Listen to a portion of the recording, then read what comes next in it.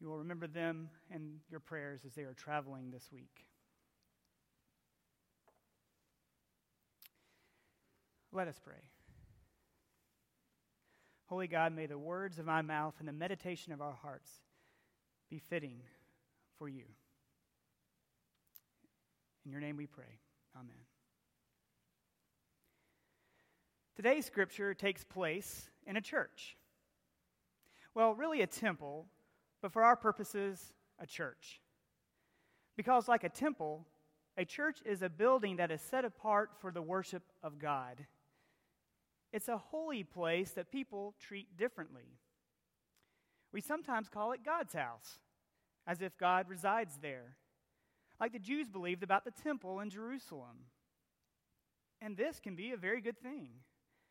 You see, we need reminders of God's place in our lives and in our society, and buildings that we set aside to worship God can serve that, no matter how big or small. So we say that a church is God's home. But do we show up to church expecting to have an encounter with the Almighty Creator? Sometimes, when afforded the chance, I might visit a beautiful cathedral made of stone and stained glass and be at awe of the majesty, of the size and the scale of the church, and feel as if this is a place that is fitting for God. But if we are honest, how often do we show up to our church expecting to experience God? There's a story about the Reverend Arthur Beecher. Now, he lived a little in the shadow of his siblings. There is Harriet Beecher Stowe. She was the famed abolitionist and author. And then there was the Reverend Henry Ward Beecher. He was the pastor of Plymouth Church in Brooklyn, New York. Henry Ward Beecher was an enthralling speaker, causing the Plymouth Church to grow rapidly and even become a tourist destination for folks who are visiting New York.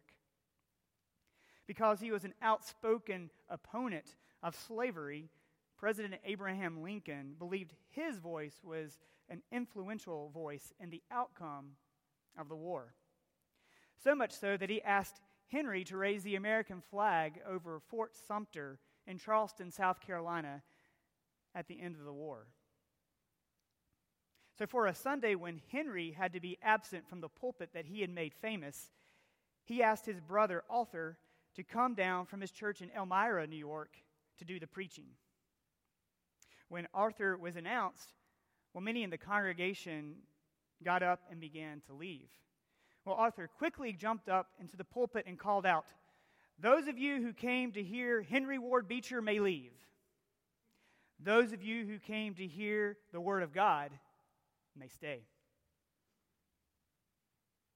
What draws us to church? Is it the personality in the pulpit? The quality of music from the loft? The architecture of the room? The friendships we have forged at church? Or do we really come anticipating that God may just show up? In our Christmas text this morning, two folks did show up in the temple, expecting to see God. Simeon and Anna are examples of faithful people who were aware of God's story among the people of Israel. But more than aware, they expected God to continue to work. They were actively looking forward to the redemption of Israel.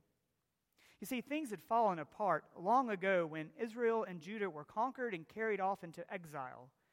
And since then, many people had longed for a time when God would intervene and once again show his favor. Like we were challenged to do all of Advent, they were patiently waiting on God to show up. And in the meantime, they worshiped, meaning, I think, that they had paid attention to God's word and looked for God wherever they went. So how did they recognize that this particular family, a young, poor family, displaced by the census count, carried the Messiah they had looked so long for? What was the telltale sign? Well, the text doesn't let us in on any detail that would give this family away. See, there was no angel singing, no great star in the sky that day. These two didn't have the benefits that the shepherds and the wise men had. What is described in the text is the practice of everyday faith on the part of both the Holy Family and on Simeon and Anna. They were just doing church on a normal day. Joseph and Mary were presenting Jesus in the temple according to the law as given in Exodus 34, that declares every firstborn belongs to God.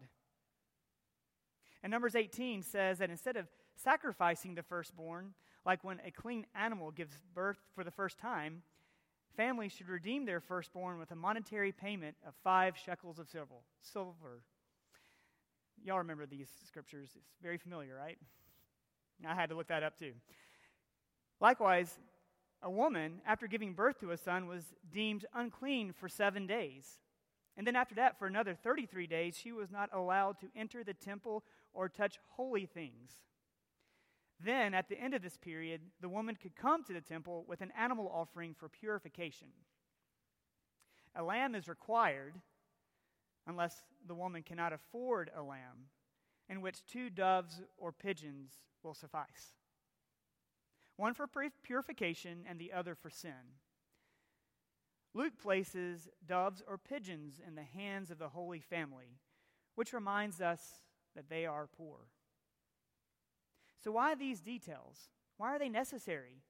Can't we just get to the good parts, the miraculous stuff? Well, may I ask, when was the last time you were involved in something out of the ordinary, unexplainable, flashy even? The lesson is that God is involved in the ordinary activities of life, and yes, the ordinary activities of the church as well.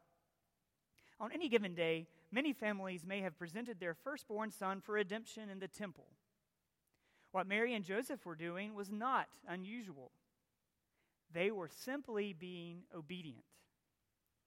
I'm sure it stretched them considerably to pay the 5 shekels and purchase 2 doves.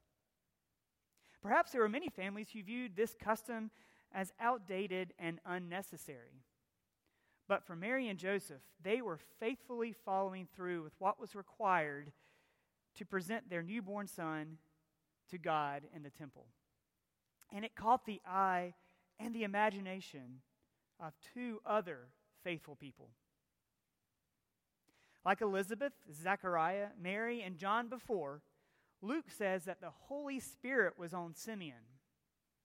The scripture also says that Simeon was righteous and devout. Could this be why he was blessed with the Holy Spirit? The scripture doesn't say. But righteousness does have something to do with wanting and longing for what God wants over and above one's own self-interest. And being devout simply means being faithful, consistent practice. It seems that both of these adjectives are important for Holy Spirit welcoming. And the Holy Spirit is the active ingredient in initiating and recognizing the Messiah and his redeeming work. So it's Simeon and Anna's devoutness. Their devotion to God is found in obedience to the law and their worship in the temple that prepared them. And it was their longing, their desire for what God desires, which is another way to say their righteousness, that made them attuned to God and God's plan when the family from Nazareth appeared with 2 doves and a baby boy. Simeon's blessing on the baby further reveals his longing for his people, Israel, to live up to their calling as a light to all the nations.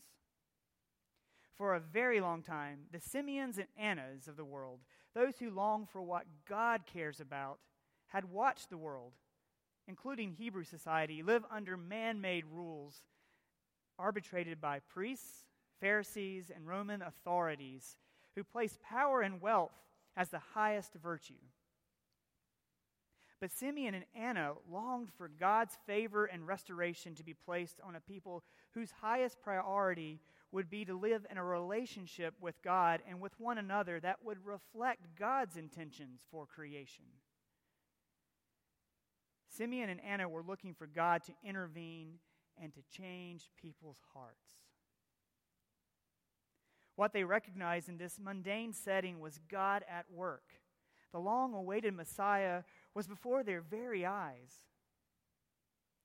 But Simeon was wise enough to recognize that the Messiah, who had come to set people free, who, according to Isaiah 61, was to proclaim good news to the poor, to bind the brokenhearted, to proclaim freedom for the captives and release from darkness to the prisoners, to proclaim the year of the Lord's favor and the day of vengeance of our God, and to comfort all who mourn, to provide for those who grieve in Zion, and to bestow them a crown of beauty instead of ashes, oil of joy instead of mourning, a garment of praise instead of spirit and despair, to call them righteous oaks, a planting of the Lord for his splendor.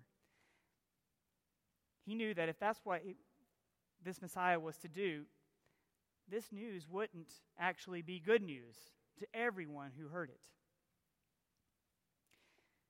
This required change on the parts of everyone. But change can be hard.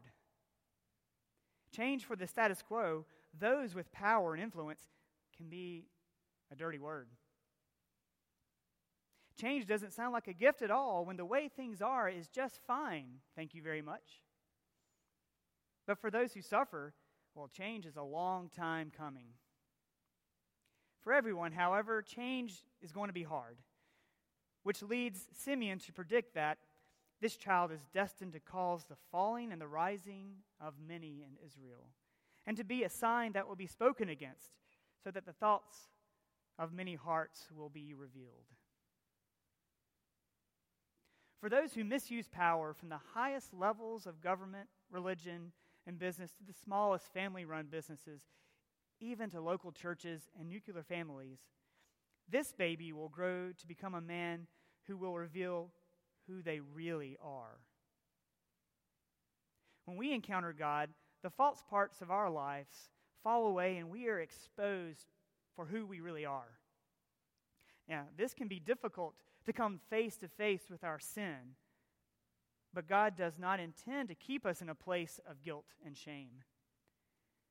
Rather, seeing how we have tried to play God and failed, this can be a freeing thing. We've simply just got to admit that we aren't really in control, are we? And the proud will have the hardest time with this.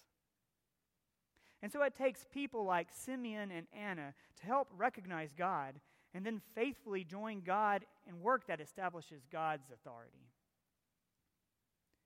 Folks like this are those oaks of righteousness that Isaiah foresees when God intervenes and sets things right.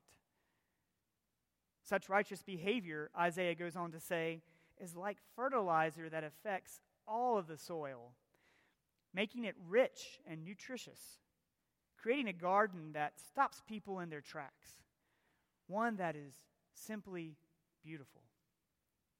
In other words, righteousness can be offensive, but it can also be contagious too. For those who are humble enough to recognize their errors, the righteous behavior of others becomes an example to follow. So what did Simeon and Anna do that made them righteous and able to see and respond to God?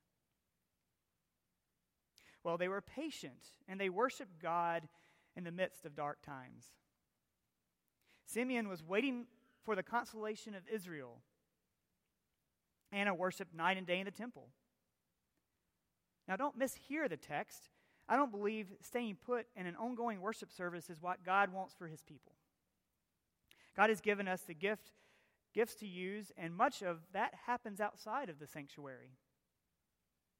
But our life should be one of worship in all we do, and never limited to one set place or time. Worshiping means being thankful for all that we see, for the people we encounter, for the family we share life with, for the skills and work God has provided us, and acknowledging that all we have to be thankful for is a good gift from God.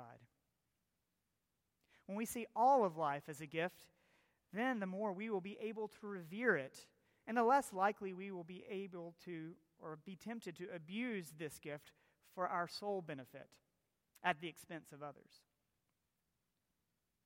Well, Simeon and Anna were also righteous. Now, righteousness, when misguided, can be destructive. It's easy to become righteous about the wrong things, and in that, misguided zeal hurt others in the process. Patiently waiting on God means we seek God's will in God's time. We can't get ahead of God, though it really is easy to do. It's easy to want to speak for God and assign right and wrong, blame and praise. But such righteousness, when out of step with God, does more to set ourselves apart from one another, which in turn leads us to set ourselves over and against one another. So may we learn to wait for God and seek His righteousness. Then we will not be surprised when God shows up in places and even in people that seem unlikely. Are you missing God in the daily routine of life? Like me, do you sometimes expect God to only show up in moments that are flashy or incredible? Well, what if God is found in the mundane, in the everyday? And what if we are missing out on the blessings of that encounter? Simeon and Anna didn't miss God in the routine, and their joy in encountering the Messiah is evident. Today we stand at the end of one year and at the beginning of a new one. Where might God be found in this new year? How might you learn to encounter Him? Perhaps it's found in our devotion to knowing God's Word, to spending time in God's Word daily, to come into contact with God. If you haven't done it before, maybe this is a year to really commit to reading the Scripture through from beginning to end, and there are some great resources that are available for you. I'd love to tell you more about it if you're interested. It may also be in our faithfulness to worshiping God together. We can't discount how powerful this can be.